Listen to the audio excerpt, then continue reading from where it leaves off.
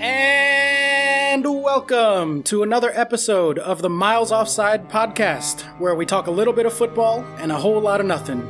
A man has no name, and with me as always are my co-hosts Chuck Bailey and Ian Stimson. Gentlemen, it is the Game of Thrones Mega Super Spectacular! You could have picked some sort of Game of Thrones themed song, you know. Well, that's all copyright, so just going with an air horn. Yeah. That'd get us thrown off YouTube, and then that viewer would be well pissed off. That was me last week. Oh, fucking hell. I'm the one view because I didn't feel like getting my podcast app out. So we just put it on the TV. Jesus Christ. Well, we are normally a football podcast, but this week, because of the international break, at least in name only, but this week, because of the international break, we don't actually care about any of those nonsense matches, so we will be talking about Game of Thrones, the upcoming season of Game of Thrones, the final season of Game of Thrones. Oh, shit, I watched Breaking Bad. Fucking hell. Gentlemen, not only are we talking about Game of Thrones this week, but we also have a super mega special guest. What? Did that not deserve air horns? No? No, one doesn't deserve air horns. So rude. There we go. Okay. Again, you know Ian can add this in afterwards, but you go for it's the easier. phone It's effect. more organic, isn't it? Yeah, exactly. Who is our guest, Oscar? Our guest is my lovely wife, the one, the only, Dr. Emily. Doctor. I didn't spend 6 years in evil medical school to be called Mr. Thank you very much. I'm the doctor. I appreciate that. Yeah. A special jingle just for me. He done a jingle. Never did one for Chuck? No. Nice. Well, not one that I can put out, anyway. No, and I think it's better if you don't, to be honest. He makes his own jingles. That's true. Yeah, I do. I'm very inventive. I with love your jingles. songs. Thanks, Em. Right, that's it. I can quit now. Job's done. Emily likes my songs. Someone said she liked your contribution. There you go. In fact, I'm quite glad you're here, Emily, because I've kept searching on WebMD and I can't figure out what is going on. Can you just look at this rash for me? It's grayscale. It's starting to get a bit angry. You need to see a maester about that one. It's just an elaborate hoax to get a Skype call with someone who's a doctor. Yeah. Anyway, we are talking Game of Thrones this week. No real transition out of that, I guess. I don't know. Let's just get into it. We're going to be running through a list of topics, much like we did with our Marvel special. If you are still here listening since the Marvel episode, congratulations. You made it to another nerdy week. You have the strength and resilience of... Oh, God. Congratulations. Well done. Well done. We hopefully will repay your faith in us with a decent discussion about Game of Thrones. Gentlemen, why don't we start off talking about how excited you are for Season 8 coming up? Are you a huge fan? Are you, tepid interest? What are your thoughts going in? When does it come out? April 14. Oh, that's really sick. That's like 2 weeks. Oh, is that why we're doing this? Yeah. Yeah. Yeah, that would be right. Oh, it's almost like this all makes sense. I'm not used to this. We don't normally make sense, and it doesn't all add up. No, basically, I'm going to put Game of Thrones in the title. We'll see a big spike in listeners. Then they'll all drop off next week. Correct. Gotcha. That is correct. So, not very excited, Chuck? I'm still quite excited. I'm just not that much of a nerd like you. Yeah. Chuck's playing the Ian role in this podcast of not really knowing what he's talking about, but going along with it anyway. Yeah, I'm going to be Ian with just lower production value. Jesus. Yeah. What about you, Ian? How are you feeling about this season? I am excited. It's been too long, and I'm not quite done the rewatch that you two have done, but I have been on a Season 7 rewatch and finished it tonight, so super excited, yeah. Nice. So you finished tonight. I finished this morning. We did watch all 7 seasons in 19 days. Jesus Christ. While working full-time jobs and, having lives and going to the movies and all that. Just the pair of you, and one of you's a doctor, that implies proper jobs and everything. We've basically done almost nothing but Thrones. Yeah, we went to the movies twice and out to dinner a couple of times, and the rest has just been Thrones. No, it sounds lovely, you bastards. Yeah. Emily, how are you feeling going into this season? What's your excitement level? I am way more excited now that we did the rewatch. I was excited, but not super pumped. And then we did the rewatch, and it sort of reminded me how much I really love the show and how good it is. It ramps it up when you do a rewatch, doesn't it? Yeah, so now I'm like really, really excited. How many times have all you guys watched it? Because I watched it all the way through once, and it was quite a while ago now, and the main kind of instigation behind that was talking to Oscar about loads of things, actually, and it just coincided with talking to some other friends talking about Game of Thrones, and I was like, oh, sod it, I'll watch it. So then I think that was when season 7 had just finished, was when I started watching it, so I just kind of crashed all the way through. But how many times have you guys watched through the whole show? This is the first time I'm rewatching it. I'm really not a big rewatcher of TV shows. Right. And I didn't even want to do this, really. And then Oscar basically said, I'm rewatching this, so I'm going to be using the TV for this many hours, so you might as well watch it with me. And I said, okay. Oh, so clearly it's not just me taking up the Ian role this week. Emily's also not interested just in being here. Yeah, exactly. But I found by like the second or third episode, I was already deep into it. So it's that good that I was like, all right, I guess I'm along for this ride again. Yeah, it really does suck you back in. I've watched it a few times. I'll usually rewatch the whole thing between seasons. So, I rewatched season 1, then I rewatched seasons 1 and 2, so forth and so on. So the early seasons I've seen a ton of times. Wow. But this was my first time rewatching season 7, which was good to see it again. Like, I had seen it when it aired week by week by week. Yeah. And my opinion on season 7 changed quite a bit on this rewatch, and being able to see it kind of all at once and in context. Yeah. Made it stronger for me, but it's always better to watch it all back to back. That's going to be an annoying thing about starting season 8, actually. You're back to weekly watching, which is, ugh. Yeah, it's a tough thing. Although we're going to have some long episodes this season. Yeah. It's easier to prevent like burnout. Like sometimes when you're watching it, if you do watch series back to back, I know very much the thing is now with Netflix, like the binge watching, and and you realise, like you guys have, there must have been points at which you watch the show and you're like, you kind of feel like more that you have to watch it, even though it is great and you're enjoying it. It's like almost like a compulsion, like, oh, come on, I have to gear myself up to it, as opposed to try and, your brain going and trying to figure it out each week. Yeah, it is a really I don't know. I feel like it's the opposite for me. Because when we're watching week to week, if there's a storyline that I don't particularly care about, then I get frustrated because I feel like I'm wasting time on this storyline I don't care about and I want to hurry up and get to the good stuff. But when you binge it, it's, I don't know, I feel like it's easier to tune out the stuff you don't care about, and then you're just seeing the best parts back to back to back. So I thought it was the stuff I don't like I don't really like Arya's storyline, and I haven't since she went to Braavos. And that was much easier to get through this time around. Yeah, I know. Chuck looks really sad. Yeah. Well, there goes my bit where we talk about favourite characters. It just puts the cross through Arya. Hey, she's a doctor. She knows more than I do.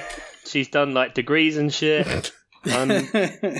Well, since Chuck brought it up, we are going to run through a list of topics. We're going to start off with, since naturally progress from there, let's talk about favorite characters. Chuck, why don't you take us away with this? No, I don't want to. Oh, he's being serious. Okay, all right. Ian, what about you? You really won't. I've written 2 down, but I'll go with the one that was just brought up. Arya is one of my favourite characters in it. I'm sorry, guys. Mate, her and the Hound, it's amazing. It's like a buddy cop movie just waiting to happen. Love it. They just maraud, like wisecracking one-liners. He's just like kind of cares about her, but will just occasionally say cunt. And that's unbleeped. So if you watch the show and you listen to this, then you know.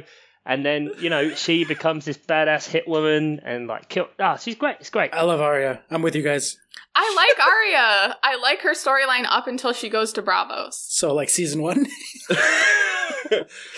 Like, I don't like the faceless man stuff. I felt like it could have been a lot cooler, and I wanted it to be better. And then she was just walking around shouting oysters, clams, and cockles for 3 episodes. Yeah. And it got on my nerves. No, I do agree. I think the faceless man stuff could have been edited down so much better. It didn't, you can turn her into an assassin without quite so much weird shit, and the waif is Ugh, I hate the waifs so just much. An unnecessary load of old bullshit. But still, I love her, and she's going to be really important, and I like her, and don't slag her off. What do you like about her the most? Like, why Arya? I suppose it's just the arc. I mean, like, she was cool from the start, weren't she? You know, and Ned knew she was awesome, but she was sort of stuck in this, societal sort of thing that she wasn't going to be able to get out of. And now she has, and sort of everyone just accepts her as fucking awesome now. And like the last episode I just watched, like the Littlefinger death scene, which we might come on to, I don't know, but like, you know, the room is... Spoiler alert for the whole show, by the way. Yeah. Late oh, already. yeah, huge spoiler alert. Like, we can't be sensitive about any of this. Like, if you haven't seen Game of Thrones and you're listening to this, then first of all, you got problems. Yeah.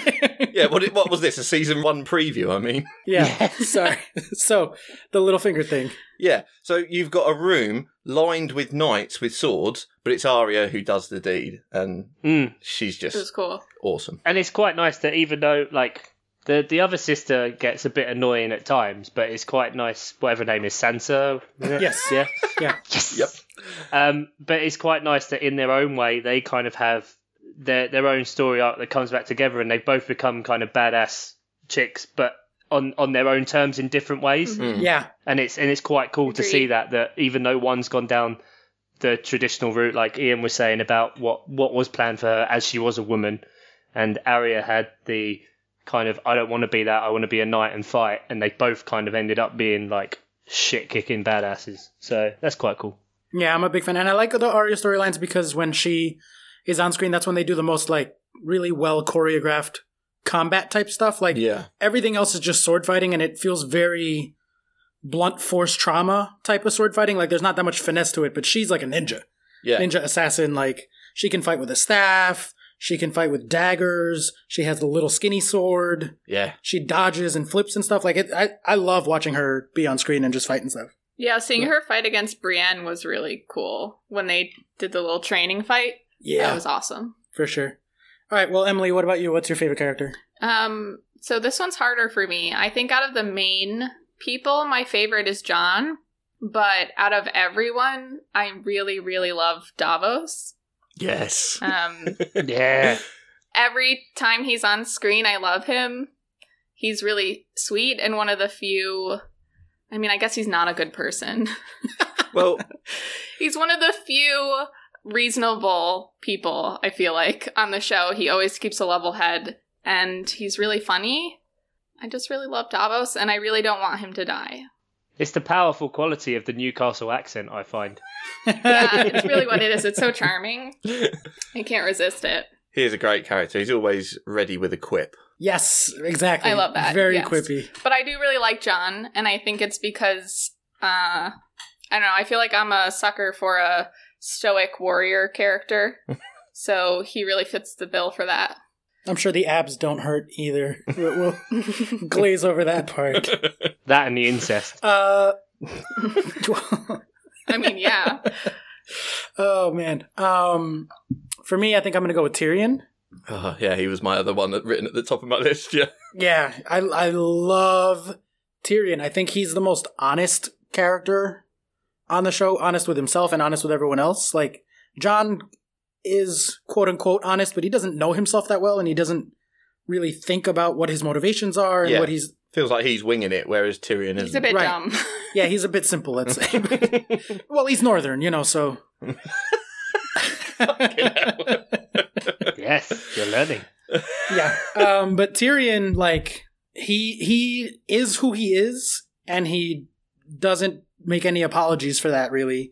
And he's so fucking smart. He's like a tactician. I appreciate that he thrives in this world despite not being like a physically imposing, similar to Arya, actually. He knows how to get shit done, like whatever the situation or the barrier or the obstacle. Like he finds a way to make it happen, and because he, obviously in that world again, he's had to compensate because he's, shorter and what have you, and he's absolute genius. Like, yeah.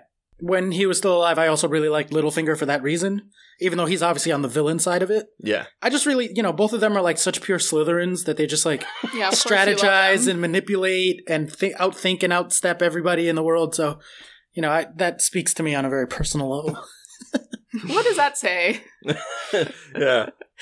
And it's good that we do a Game of Thrones episode and you still manage to segue it to Harry Potter. Like, we'll do a Potter episode eventually. Enough, but no, we won't do a Harry Potter podcast. Oh, we will. I'll be on it. All the wives and girlfriends can be on that one. Can you be on that one? There we go. Gina's just asked. Damn it, guys. There you go. I just invited her, so... It'll just be the 3 wives. Fine. We'll kick you guys just out. The ladies. A female takeover. That's fine. Mm-hmm. Females offside. Females exactly. So to take it to the next topic, let's talk about favorite episodes. Chuck, why don't we start with you? Do you have a favorite episode? Does anything stick out? Well, when I was thinking about this, it's kind of, as I said, because I watched it quite a while ago and trying to think across the whole spectrum of episodes, like what thing still sticks out in my head. And I did very well for so long. I think because I wasn't watching Game of Thrones, every kind of spoiler or whatever came out on the internet, the only thing that I actually knew about was the Hodor, kind of the ending of that storyline. Mm-hmm. But the one thing that came out of nowhere for me was the Red Wedding episode. Sure, and it was the one thing where I sat there and went, oh, holy shit, this is good. Yep. You didn't see that in TV shows. Yeah. I literally hid under a blanket for that scene. Yeah, I can believe it. It's very visceral and quite... it comes from out of nowhere and just does not give a shit that you have had this kind of connection with... That's Robb Stark with the new lady and his baby and his mum and all that crap. They don't care that they're just going to... Filch is just going to wipe him out. Filch. Now who's bringing in Harry Potter? Because I don't know what the characters' names are in Game of Thrones, but I know he's... Frey. Yeah, Walder Frey. I think, Chuck, you hit something really important about what makes this show so great for so many people, and that is that it's not afraid to upset the viewers or to do things that, I love Star Wars more than anything, but Star Wars would not have the balls. Ugh. Episode 8 is dreadful for that reason. I'm sorry, just to segue. That's why I hated Episode 8, because it had to be like Disney. It was so annoying. Yeah, and I don't even necessarily mean that. I just think the show's really, every once in a while, a couple of times a season, especially usually around Episode 9, it grabs you and it smacks you in the face. And it's like, hey, you need to take me more seriously. You need to be more afraid of me. Yeah. And the Red Wedding was one of those moments that really jumps out where you're like, oh, fuck. Oh, I'm watching a very different type of show. And shit is real. It's not even like it builds up to it. Exactly like you said, it's a slap on the face because whatever your feelings about the show Walking Dead, obviously Walking Dead in a similar way has, over the series, killed off a lot of main characters, etc., etc., etc., or characters you care about. But it's kind of formulaic. If you don't see the character for a couple of episodes... then they come back and all of a sudden they have some sort of moral epiphany or they talk with someone about what they're going to do when they get to, wherever they're getting to or, there's a cure. Oh, then 10 minutes later, dead. It's coming. Whereas I think that's why the Red Wedding one, exactly like you said, it's the perfect example of, no, this show, we do things differently. We don't care about your vested interests or that you've just spent X amount of seasons following these people and getting invested in them. They're gone now. Yeah, they don't even give those characters closure. That's the nice thing.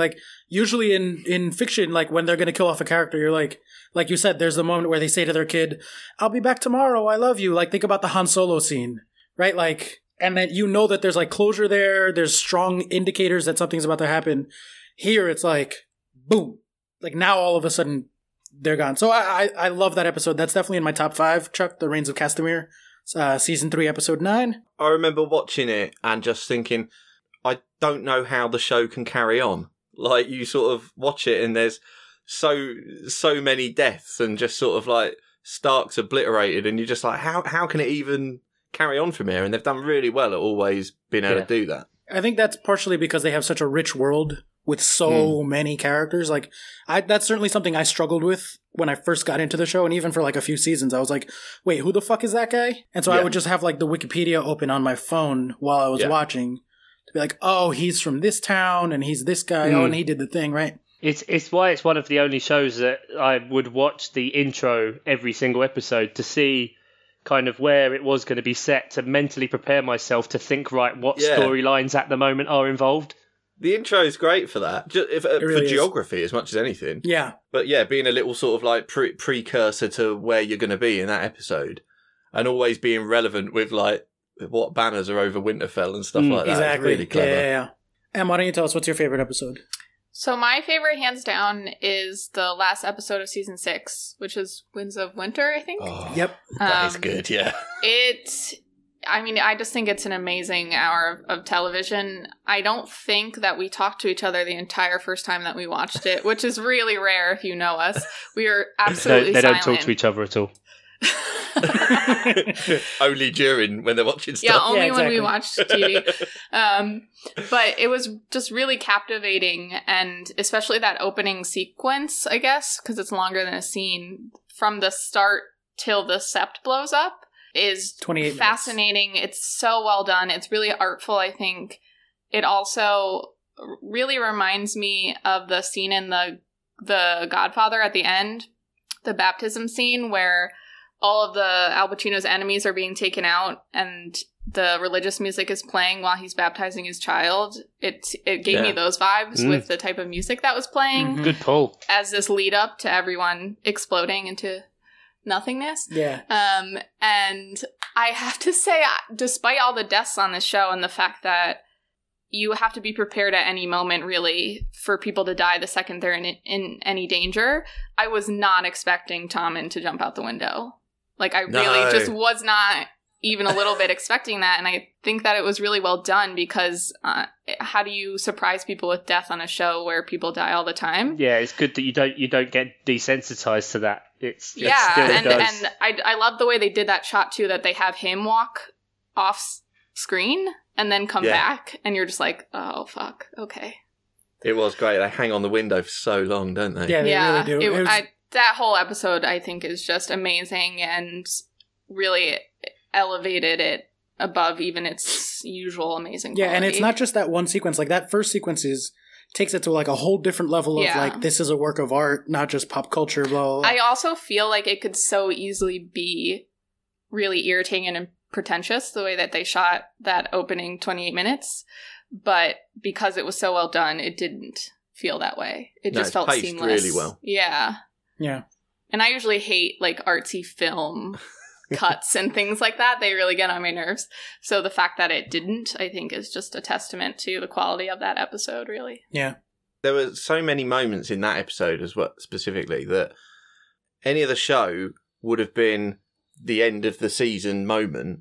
Yes. And they throw away 2 or 3 of them in the course of the first sort of half an hour of the episode, and you're just like, geez, you know. I know, and then it ends with the King in the North. Like, it's so crazy. The whole episode is just banger after banger after banger. Like, I mean, the scale of the sept exploding, even if you thought something was going to happen, it's crazy. The scale of it was insane. That was shocking. Also, the way they do that shot of what's the Lancel? Is that the cousin's name? Yeah.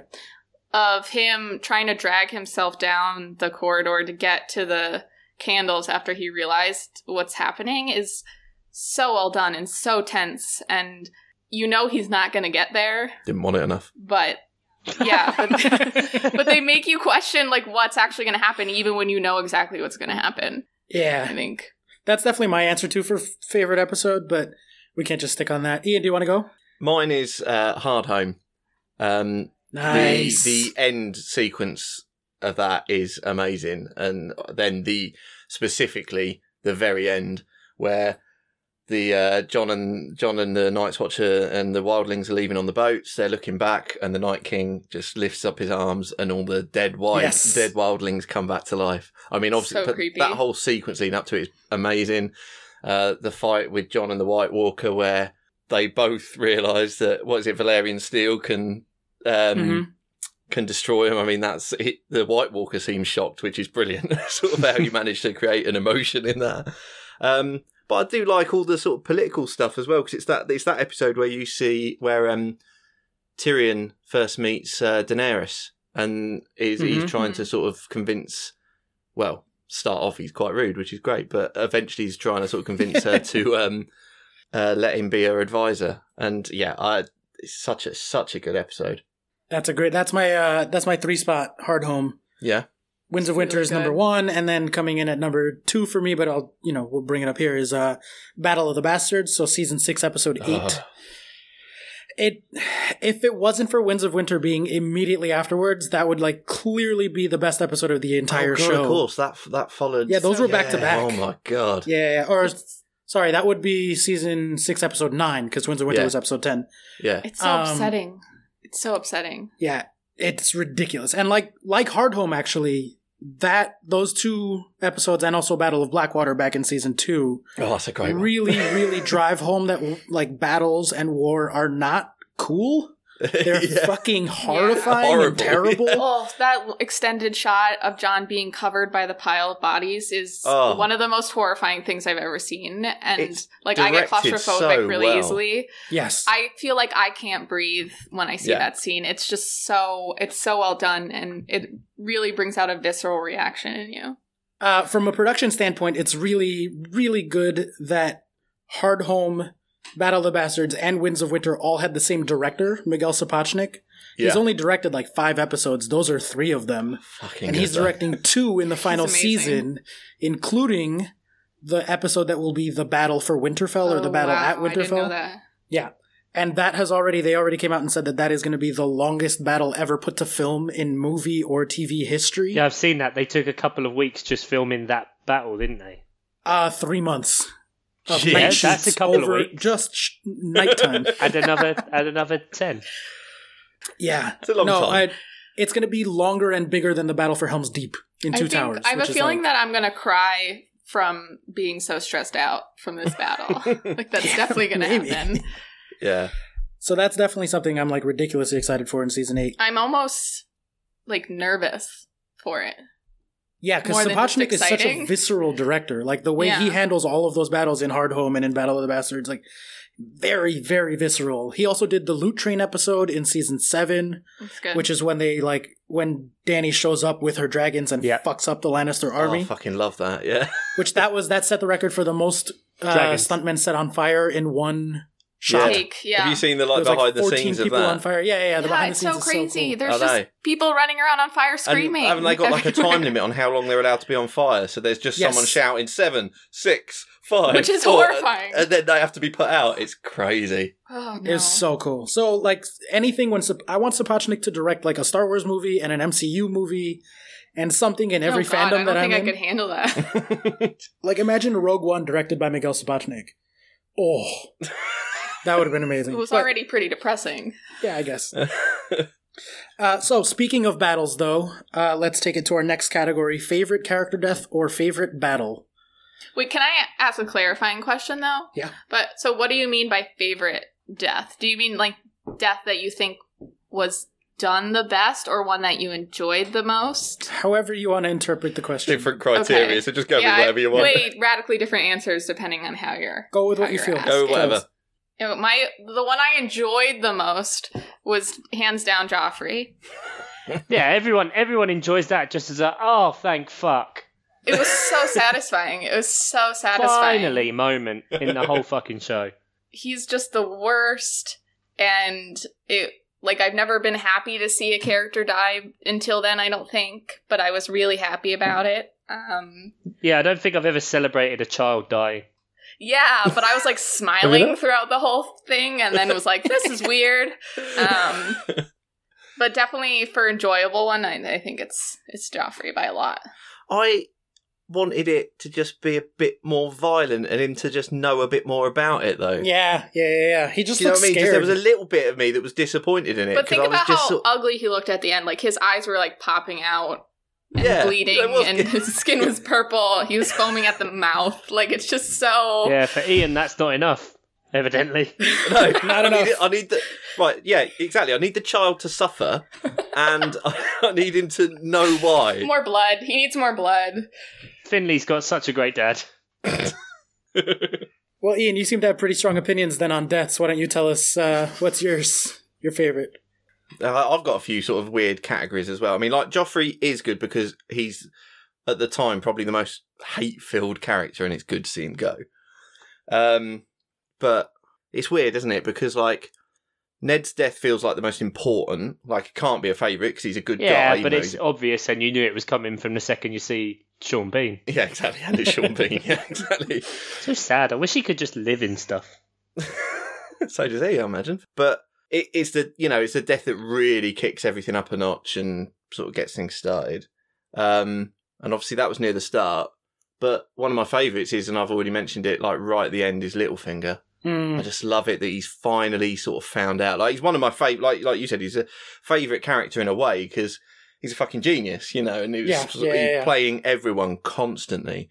And I love the sort of chaos is a ladder idea that if you could just create enough shit, you could just find your way through it and you'll be better off.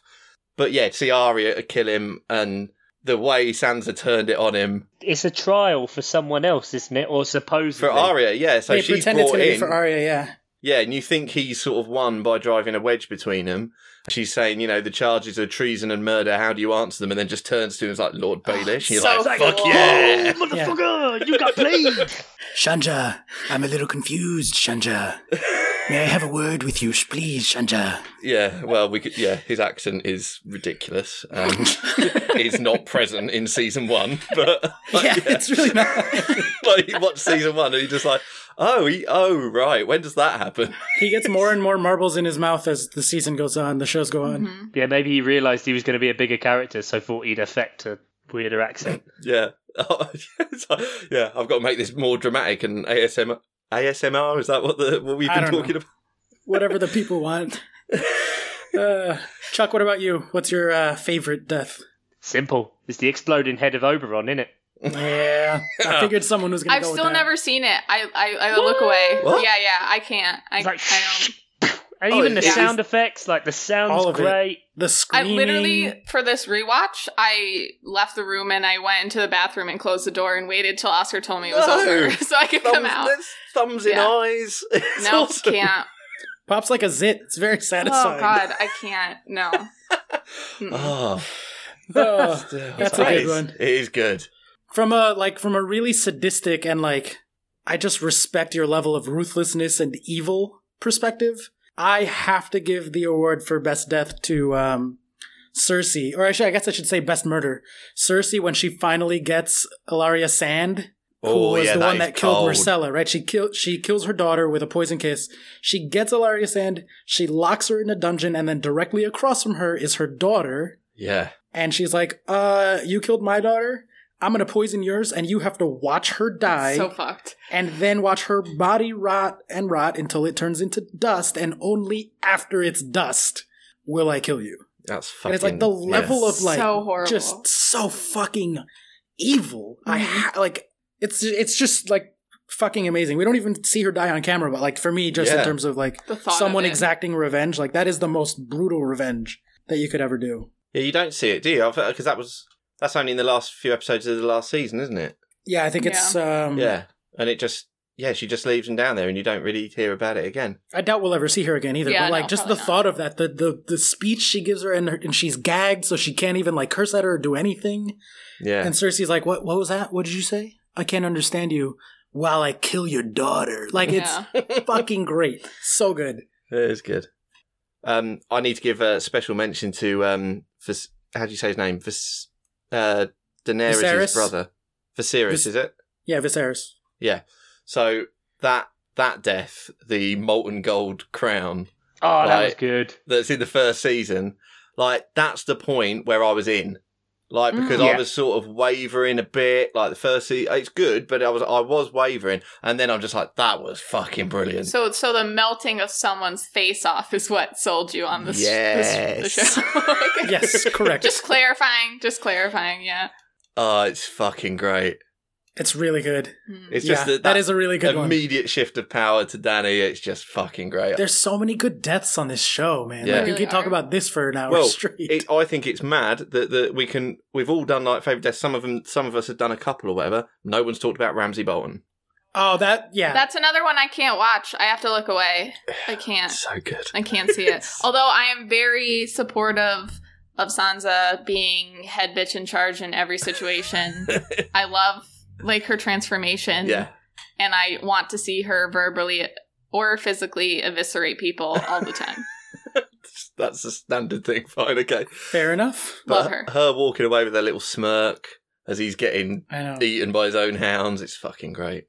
Yeah, that is a good one. That's really satisfying. I mean, that's at the end of Battle of the Bastards, too. So, like, yeah. There you go. More bonus points for that episode. To take it to another category so we can keep moving along, what is the most underrated character? Let's start with Emily. Go. Me. Sorry. She's frozen, guys. I froze The her. only person who popped into my head was Pod. I want more scenes of him. I think he's really sweet and funny and one of the few genuinely good people on the show. Like he's just a genuinely good person. Yeah. And he's just so happy despite this horrible world that he lives in. And I just want really good things to happen for him. And I'm also really scared that he's going to die. He also has a magic dick. Yeah, so, I mean, always a plus. Pod the Rod! Chuck is looking very confused. At one point, he's a virgin. I think I remember who that is. He was Tyrion's squire. He's Yeah. a virgin, so him and Bronn get Pod a whore, or two actually. I think they just give him a bag of money. Drink? Don't they just go into Yeah, the they thing? just give him a They bag just of leave money. him in there They with a leave load him of there cash. with a In a bag of room. money, yeah, and a bunch of whores. And he comes back because the whores refuse to take his money. Strong effort. Oh, innit? that's it, because It's a he's got strong a effort. giant penis. And his pleased little face is so cute. And that's a running joke throughout the show. Like, after that, it's just like everyone once in a while will be like, cock. sex genius Pod the Rod with his magic cock. Here's the thing. I feel like we're getting off on the wrong foot. That's not why I think he's underrated. I just think... just want to clarify. Oh, I hadn't even thought of that. I was just Emily. disagreeing with the fact he was underrated because I think everyone loves him. But yeah, okay, no, he's not appreciated enough for his magic dick. Yeah, he's not appreciated enough on the show. I feel like Show us the dick. he's Show us the dick on the screen. Oscar wants to see his dick. It's true. I'm just taking up The that world flag. needs to know. Yeah, exactly. Yeah, why wouldn't they take his money? So many questions. Yeah. There you go. It's really just because he's actually good. Yeah, and yeah. I Keep was going. I was trying to think of with Oscar the other day actually genuinely good people on the show, and there's very, very few. Yeah. And he's one of them. Yeah, and he I is. think that the show needs that occasionally so that it's not just so depressing and dark and evil all the time. All right, well, a reasonable answer if I've ever heard one. What about you, Mr. Simpson? All about the dick. Take it away. Who's your most underrated character? I thought he was going to say he was your most underrated dick. Go. Yeah. Most oversized dick. I think Yara is underrated. I think she's going to be... What are you looking at each other like that for? Nothing. No, I know she hasn't got a dick. I'm sorry. Does she not have a massive dick? She really does have bigger balls than a lot of the guys on the show, so... Yeah, I think they're gonna make more of her in the storyline. I don't know how, but I think she's gonna be more important. I think she's great. I really like the actress, and she's been so much better than Theon. Ugh. Fuck. I wish Theon was Theon's dead the so I could say that's my worst. favorite death. Because fuck that guy. He's so irritating. Yeah. So it's weird that now you swing from massive dick to got no dick. And we don't like him, so... Yeah. Yeah, no dick.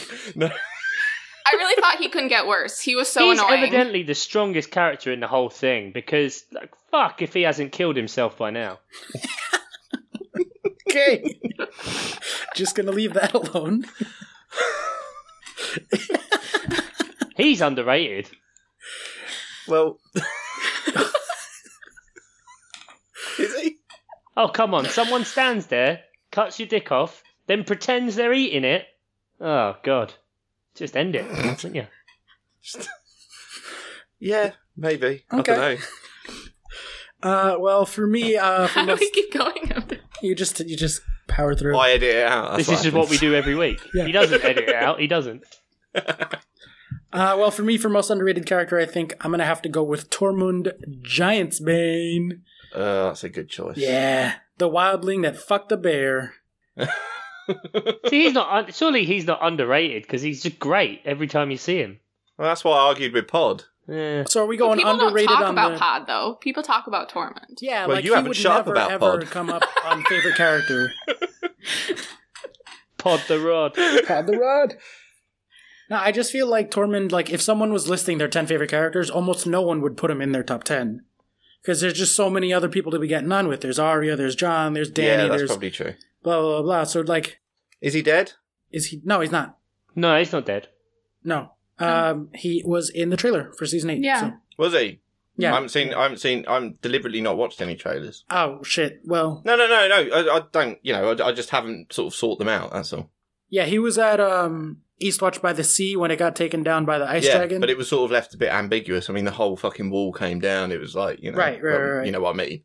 All right, so he's still in it, so there's still a chance for him and Brienne. Oh, yeah. Oh, I'm so rooting for them. I don't think it's going to happen, but... Fuck Watch 2019, baby. Let's see it happen. So you can see his dick. Yeah. It's true. Does he have that giant's blood in him? Does he? His little like looks and comments to Brienne are just absolutely brilliant. You know he improvised that? Really? That wasn't in the script at all. But when he saw her, he was like, oh, Tormund would be in love with her right away. Mm-hmm. Yeah. So he just like stared at her a bunch.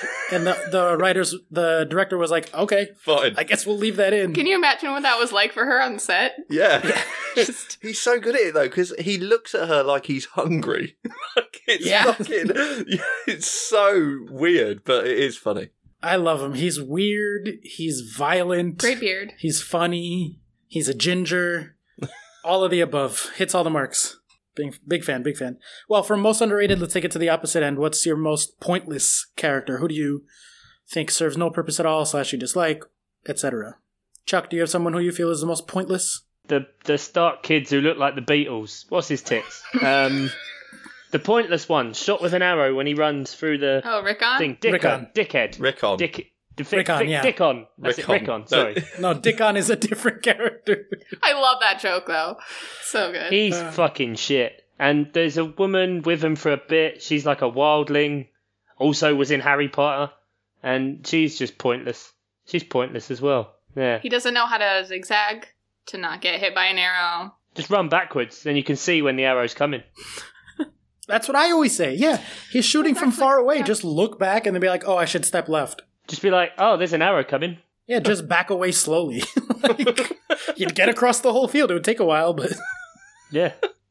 Can you imagine, though? That'd be the most boring scene in television ever. Just someone slowly backing away for 20 minutes. Yeah. Ian, who's your most pointless character? Well, I don't want to steal it from anyone else because I know it was like a big deal with Game of Thrones fans, but Alaria and, by extension, the Sand Snakes are just fucking ridiculous. Yeah. So dull. The fights are so shit. I just found the whole thing...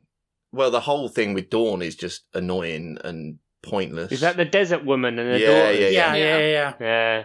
And they're just really one-dimensional characters. I mean, like, you're right, her death is good, but it's all good because of Cersei, really. I don't... Yeah, I agree fully on that. Yeah, they definitely mishandled the Dorne stuff, I think. Yeah.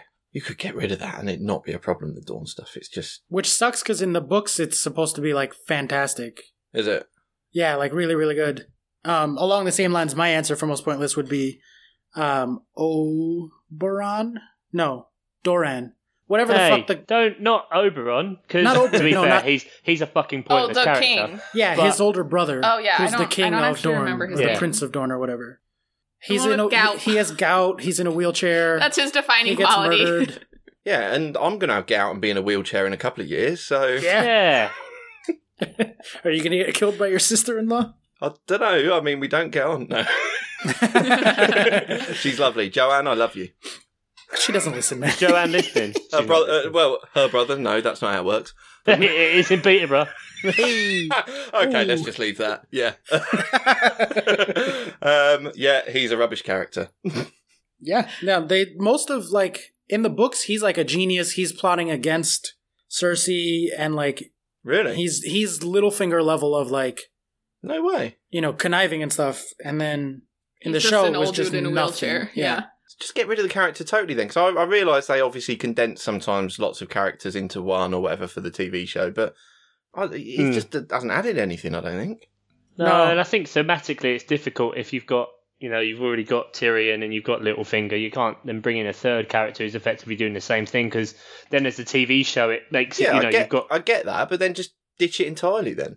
Yeah, I feel like they really mishandled the whole Dorne thing. Because they're important in the books. They didn't give it enough attention in the early seasons. Then they tried to shoehorn it in, but it was too late.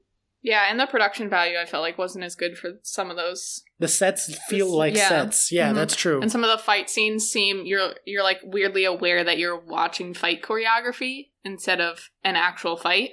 Yeah. Yeah, and the big fucking bodyguard with the axe, you're like, oh, he looks cool. What's that about? And then he dies. Yeah, like right away. Or he doesn't die.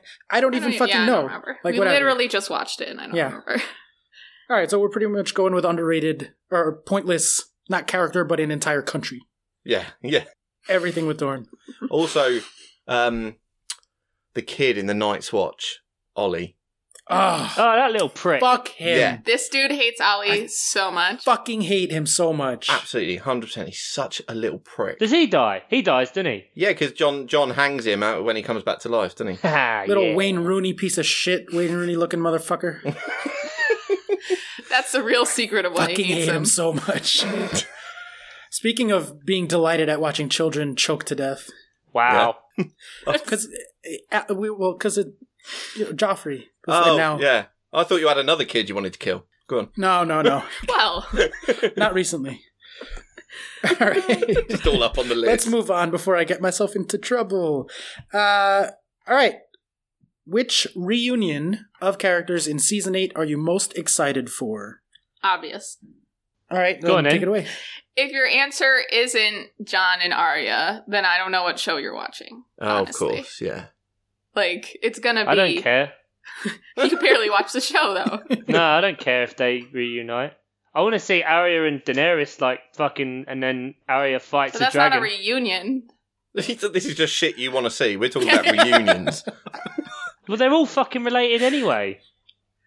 Again, it's not Peterborough, but it's the North. They're all related. It's all a reunion. It's all one big family fuckfest. I mean, and well, that's part of the reason we're watching. But yeah, so yeah, I think Jon and Arya, like, sort of Sansa. Doesn't Sansa say something like, "I thought he was happy when he saw me. He's gonna lose it when he sees you." I'm definitely gonna cry. It's gonna be awesome. I'm also really looking forward to Arya and Gendry reuniting. Oh, right, well, you can't take all the answers here. Jeez. Right, sorry. No, that's all right. I didn't think of one, so this is fine. I just want them to get together.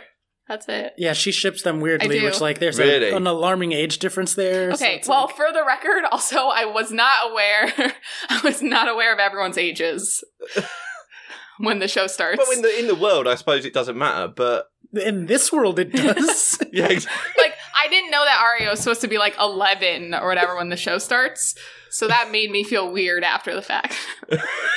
Well, it doesn't help that Gendry, the actor that plays him, is like 50 and balding. 50. He's older than Ian. Fucking well, if you think he's 50 and he's older than me, I'll take it. That's younger than I usually get.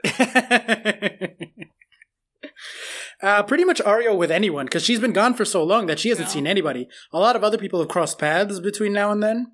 Mm-hmm. But Arya and Jon, Arya and Gendry. For me, the one I was going to say is Arya and the Hound, because they haven't seen each other. And I loved that pairing through all of season 3. Like, that was a really good pairing. Yeah. It's a weird thing where, like, he was escorting her, but you felt like anytime she wanted to, she could probably kill him. Yeah, absolutely. And he knew that too. I also enjoyed at the end of season 7 when Brienne and the Hound are like weird little proud parents about Arya growing up to be a murder assassin. Like, I enjoyed that little connection that they have. Yeah, you don't want to be the one that stands in her way or whatever, and the Hound's like, well, it won't be me. Right. Really good. Underrated answer here, Sam and Jon. Yeah. Remember, Sam hasn't seen him since he sent him off to be Maester before he's fucking annoying. Oh, come on, Sam Tarly. He keeps going on. How dare you say anything he keeps going on, what's Sam? her bloody tits? Gilly or some shit. Fuck off. And welcome to Chuck's Counterpoint. Yeah, he's boring. He just like goes off to learn like some pedo magic and... Pedo magic? I don't know what that is. What? Why is this happening? Oh my god. Nah. Get rid. But when Jon was Lord Commander, he sent him to the Citadel to be trained to be a maester. The next episode, Jon gets fucking murdered. Wait, so does Sam not know that Jon's died and come back? I'm sure he's probably heard by now. There's just a lot has happened for both of them between now and then. Mm-hmm. So for them to see each other, because they're like very, very strongly best friends. They're bros. Like if let's say Jon was getting married and you run through the bridal party, like Sam's the best man. Now that Robb is dead, Sam's the best man. Right? And like Tormund will be a groomsman. Mm-hmm. Bran will probably get a pity groomsman in there. This is a really weird direction. Also, yeah, you got to wheel Bran down the aisle and then he's going to sit there looking all weird and saying, I've seen what's going to happen, it's going to end in divorce. And you go, oh, fuck off, Bran. Yeah, he doesn't care. He's basically a robot at this point. That's true. He has no emotions. He's an annoying character, actually. Yeah, he's a twat. Yeah, I don't particularly like him. No, but he's important. So He is important, but it's... Yeah. Ugh. He's impotent. Well, he's... Sure. I mean... Jesus Christ, man. Fucking hell. How do I pivot from that? I don't know. There's been enough talk about dicks. You can pivot whichever way you want. Okay. He certainly can. He's in a wheelchair. Does that mean he could or he couldn't? Pivot? He can pivot, yeah, definitely. Yeah. They need to put some proper casters on the front and then you're laughing. Yeah. Mira Reed, she's a pointless character as well. Yeah, well, she keeps Bran alive. Yeah. She's an electric wheelchair. It's pointless. So vicious. All right, fair enough. There we go. All right, well, let's wrap it up with the big question, the one question to rule all the other questions.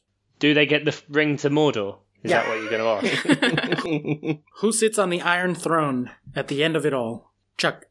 No Iron Throne. It's gone. Okay. Right. And the Night King comes and he fucks shit up, and because he's got a fucking zombie ice fire dragon. How'd you not win with that? What if they just lost? That's the end of the show? The show ends with the Night King winning and it's like, fuck you guys. And then Jon Snow sits on the Iron Throne, but he's a White Walker. Oh. Jon as a White Walker. Yeah. That would be so sad. So I had a look at the bookies' odds at who is going to win the Game of Thrones, who's going to sit on the Iron Throne, and then converted that into percentages, which are probably a little bit shit, a little bit off. But the Night King winning is at an 8% chance. Okay. That's all right. Guess which character is 50% to be on the Iron Throne or to be ruling at the end of the show? Cersei? Cersei's 4%. Oof. Less than the Night King. Dany. I would say Dany. Dany is 7%. 7%?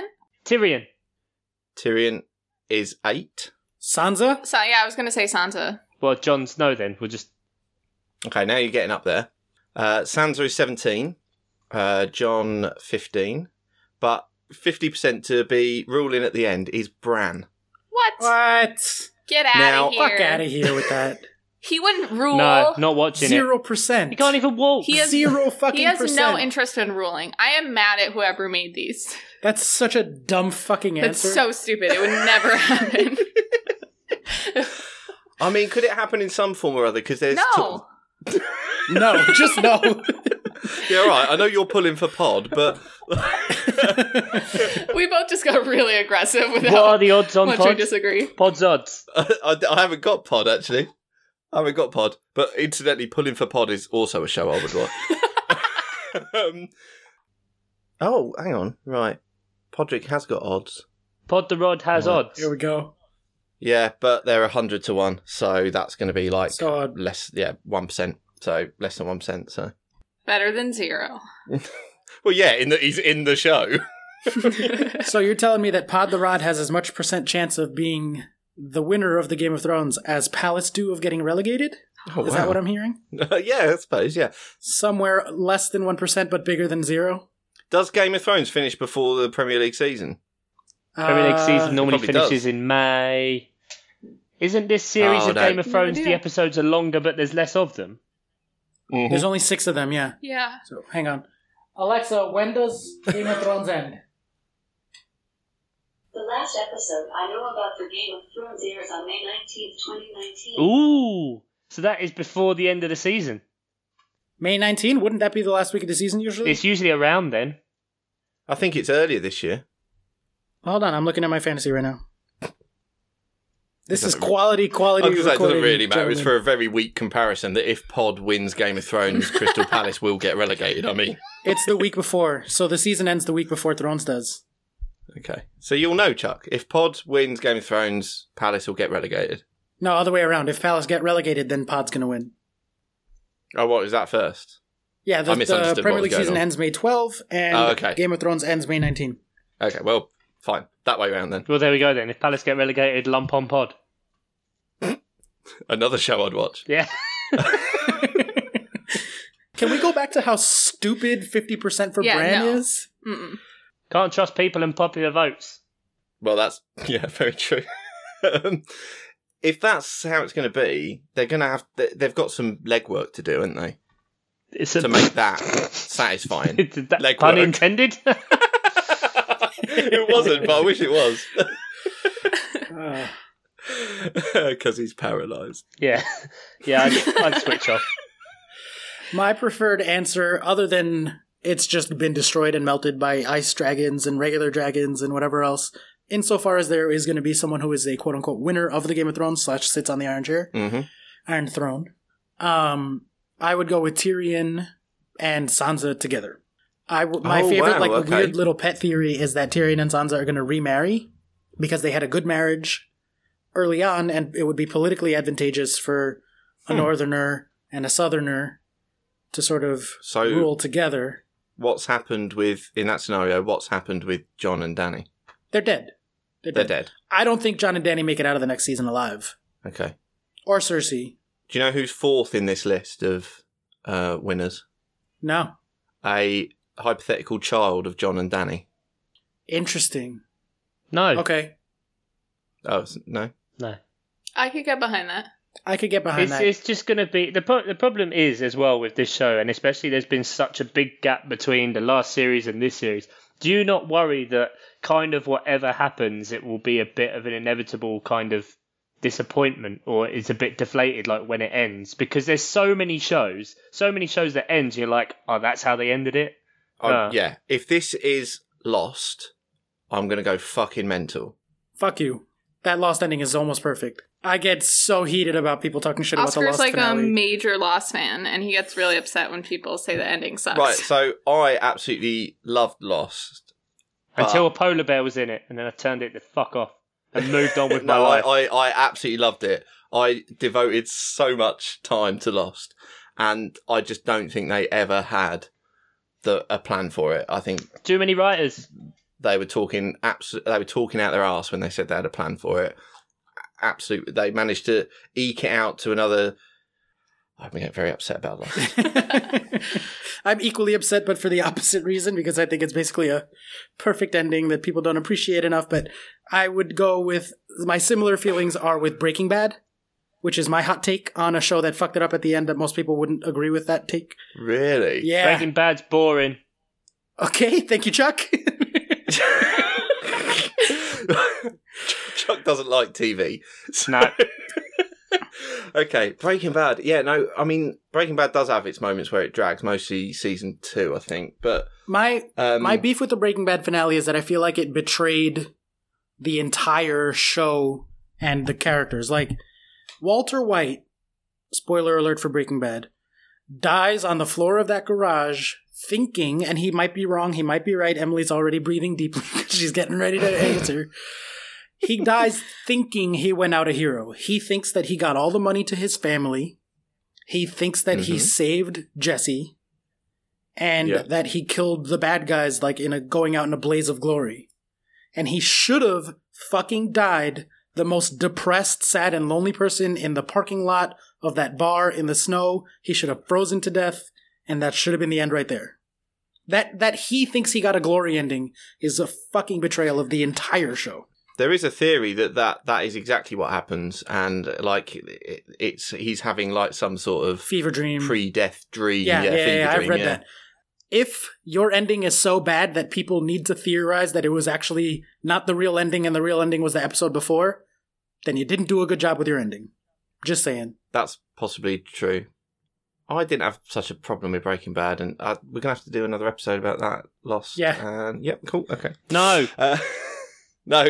Well, but Chuck, to answer your question directly, I think yes, there is a massive concern for people overbuilding the ending and trying to decide what it's going to be and what it isn't going to be, and all the theories that make the most sense. For me, I really ride hard for the Tyrion being a secret Targaryen theory, even though it's almost certainly not going to be true in the show, probably true in the books. Like, there is too much anticipation, and I do think that most people are going to be left unsatisfied by this ending. The only time I've ever seen a group of people get into a fever pitch about an ending and then be left, by and large, satisfied and happy with the execution of it was Deathly Hallows when that first came out, that book. Because there was years of people being like, oh, how is she going to finish the series? Is Snape a good guy? Is Snape a bad guy? Et cetera, et cetera, et cetera. And Deathly Hallows is probably the best book in the series for me. And I think for a lot of people, it's up there at least. Ignoring the epilogue. Ignoring the epilogue, sure. Good decision, yeah. Yeah. And I think that's a really satisfying ending. And I hope that Thrones can be that, but I think there's a huge concern going in that it won't be. But for me as well, like that feels like J.K. Rowling had a plan throughout. Like, the way she tells it anyway, she was on a train and the characters came to her and she had an arc and, you know, then figured it out. I don't think the Lost Writers had a plan. Not sure about Breaking Bad, but we maybe slightly disagree about how good that was, so fine. Do we trust that George Martin has had a plan? And I think so. I think so. I think he has always known, or at least for a long time has known, where everyone's going to end up. Right. But hasn't had the connective tissue, which is why it's taking him so long to finish. Yeah, that was going to be what I said. So why is it taking him so long? But I think he knows how it's going to end, and I think he has told the showrunners for a while, at least. Yeah. They've known. Yeah, he told them about Hodor, even though that was like a season and a half after they had run out of book material. Really? Yeah. So he told them a bunch of stuff, like the basic plot outline of the ending and major hitting points. Right. He said he reserves the right to change all of that based on how it goes for the show, basically. Well, he's fucking bottled it as far as I'm concerned. Completely. But I think that we had this exact discussion yesterday with Emily that, like, he knows his ending, but like she said, he doesn't have that connective tissue. And I think, to me, that's the reason why season 7 was such a disjointed, mixed bag of a season, comparatively, because I think season 7 is probably the worst one, maybe the second worst one. That and season 5 are the two weak ones. But season 6 was completely off book. They had run out of material by the time 6 happened. Hands down the best one. And it's by far the best one. Yeah, definitely. And I think that the reason season 7 struggled is the same reason he's struggling to finish the books, which is that he knows the end, and he knows where people are now, but he has no idea how to get there. Mm-hmm. And they didn't really, so they just kind of had to tap dance a little bit, and they did what they could. But I think season 8, my hope for season 8 is that it will be more like season 6 in that they had some major plot points. There wasn't that much connective tissue to build up to get there, and they can just execute his vision to the best possible version. So I hope season 8 is going to be really satisfying. I'm excited for it. I think it's going to be good. But I feel like so far, based on what so far, because I've never seen a show with so much hype. Like, you know, from season, I don't know, I mean, when did it get super mega popular? I mean, probably... I feel like 3. By the time the Red Wedding happened, everyone was watching. So right. I feel like between 2 and 3 is when I feel like maybe not in this country. I feel like it went to the, like, tipped over in this country, around season maybe 4 or 5, where, like, more people were watching it than not. Yeah. Not just your sort of, like, under 30s demo or whatever. Like, everyone was fucking watching it. Like, even older people who wouldn't usually go near something with a fucking dragon or whatever. You know, every fucker was watching it. Well, you're watching it. Don't high five. Oh, yeah, we made an old joke. Yeah. Fuck yeah. Well played. Pair of pricks. But yeah, I feel like they've still... I mean, like, you're right, season 7 had its issues, but season 6 was brilliant. And I still think season 7 had enough massive moments that were like, fuck me, that was great. I mean, you mentioned, like, the Loot Train episode and that with the dragons, finally using the dragons. I feel like they've still managed to, like, deliver on big moments. So yeah, I'm really hoping that this is the one that doesn't fuck it up. Sounds like you're excited. Who do you think is going to win? I want to go for an outside bet because I don't like the Bran thing either. My slightly outside bet is Gendry. Ooh. I think you don't bring him back for nothing. I know that, like, because it was funny. What season is it where he just rose off into Season the sunset? 3. Is it 3? Yeah. So, like, he's been gone half the show. So this is the negatives, like, side of him winning. Is that, yeah, he's been gone half the show. But I don't think they'd bring him back just for the fans to go, oh, look, there's Gendry, he's fine. Like, I think there's got to be something involved.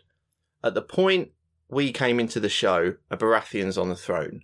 I feel like it'd be quite nicely full circle if a legitimate heir is, you know what I mean by legitimate, just like a Baratheon of some sort is on the throne again. He is, like you mentioned earlier, Emily, about there are very few characters that are good. And like, yeah, the show, the thing that's so good about the show is that there's shades of grey. Like somehow we're pulling for Jaime in a lot of situations. When you watch the show, he's a fucking prick a lot of times. And yet he's still, at the minute, you're sort of still pulling for him a lot. So that's what the show's good at. Lots of sort of grey instead of just black and white. But Gendry's been pretty good throughout. There's no big black mark on his... Mm-hmm. I can see that. See, I think both of us think the reason why they brought him back is because he's a blacksmith. Yep. And they're going to need someone to manufacture weapons with dragon Valyrian glass. steel. Or Valyrian steel. Or Valyrian steel. I think Sam has a book in his little bag that says, this is how we make Valyrian steel. Yeah. And I think Gendry's going to be the guy to make Valyrian steel swords. Who manufactures all the weapons for them. I love the fact that he's a blacksmith and yet he uses a massive hammer as well. Well, that's because his dad used a big old warhammer.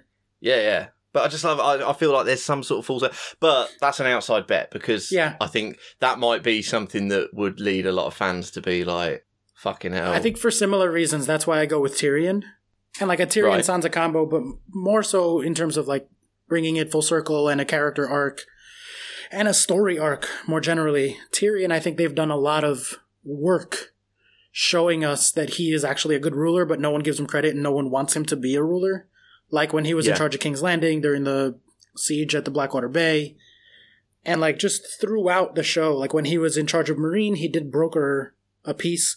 It did kind of come apart a bit at the end there, but like I think he's shown an amazing capacity to govern and to govern well, being fair to all sides, but also realistic about the political game as opposed to like a Ned Stark who's super naive. Yeah. And he hasn't done anything too terrible. Right. He's certainly able to He did murder his father and ex-girlfriend. Justified. Yeah, fine with that. Had it coming. Okay, just pointing that out there. Fine with that. We've all killed our dad when he's shitting on a toilet with a crossbow. It's fine. Do you guys think that like 100% they're going to show who ends up ruling? They're not going to have an ambiguous ending. I don't think it'll be ambiguous. I think but you can have a non-ambiguous ending where like the end of the show is them defeating the Night King. No. They're going to tell us. Yeah? It'll either be the answer is no one because Dany said she's going to come break the wheel and everyone dies in the battles, both between her and Cersei and against the Night King and everything. And so now it's like a democracy and like the North and there is no more Iron Throne. Dorne. It gets destroyed by Dragon's Fire. Yeah. I could very much see that, but even then, that's like a definitive ending. Is like, okay, the Starks rule the North, the Martells rule the South, whoever. Like, oh man, that does feel like a sigh of an ending that it just breaks up into local community government. Fucking hell. Yeah. I've got percentages on who's going to die. Oh, let's hear it. Just hit me with some characters and I'll tell you percentages and them dying. Well, why don't we just run through the spreadsheet character by character and I'll update it as you tell me what the answers are going to be. Oh yeah, your little predictor game of who's going to die. Yeah. Well, the bookies basically think everyone's going to die, but there are percentages. Sounds about right. Yeah. John, hit me with John. Is it above 50%? Jon Snow's at 44% to die. Yeah. It's not 0. No, it's not 0. Well, for this show, I feel like that's not too bad. Who am I the most on the fence on? Jaime. Whose death would you be most upset by? From who's left? Oh, that's a good question. I'd be upset by Arya. Yeah. That would be awful. She needs to finish the list. I mean, whether she will or not, I don't know, but... I'll be real sad if Davos dies. Like, real sad. Yeah, for sure. Pod, if they kill Pod, I'm just Pod. like... Ugh. It's got to be Pod, isn't it? It's Pod the Rod. No. 65% Pod dies. Oh, no. Yeah. You just broke my heart a little bit. This is a problem with liking tertiary characters. Is they're not important, so they can die. Honestly, all these percentages are so high. I mean, who's the biggest percentage do you think to die? Cersei. Cersei, yeah. 98%. Damn. Yeah, that's about right. Do they have odds for one of the Cluedo ones, for her being killed by Jaime? They do have odds. With his left hand. God, what? He's going to choke her. Part of the prophecy is that she gets choked. I thought you meant like he was going to take off his metal hand and bludgeon her to death with it or something. I was like, his left hand. Awesome. There is who's going to kill her. And I mean, obviously, the top one is Jaime. Tyrion second. Arya. Yeah. Oh, by quite a long way. Okay. She's first on her list, I mean, it's going to be Jaime in it. It better be. Yeah, I think it needs to be. Would I be satisfied with Arya killing her? I probably would, because I just... Yeah, absolutely. I mean, it also depends how she dies. If they kill Missandei... Okay, if this show doesn't end with Missandei and Grey Worm just being able to live their lives out happily, I'm going to be so sad. I know they're going to die. Grey Worm's got to be like 96% to die. Oh. No, not that high, 71. Yeah. It's the kiss in the trailer seals it. Oh, God. The one that's going to fuck me up is their love story is so sweet. Yeah, all the dry humping. Lovely. It's like middle school all over again. Super weird. He's like the antipod. Oh my God. He is. But I still love him. Oh, if they kill Sam, I'm going to die. I'm not going to be able to handle that at all. Yeah, kill Sam. And, no. And if they kill Brienne in front of Jaime or Jaime in front of Brienne, that will hit really hard. Yeah. Out of like characters we'd know, Sam and Gilly are the longest odds to die, so they're least likely. Okay, that's Interesting. Good. Oscar actually refused to put Baby Sam on the spreadsheet because he said that betting about whether or not a baby character would live or die just was too much for him. You sweet summer child. Yeah, I'm not putting money on a baby to die. All right, well, on that pleasant note, let's... I think that's a good place to bring it to a close. So shall we just leave with saying, and now the pod is ended. And now the pod has ended.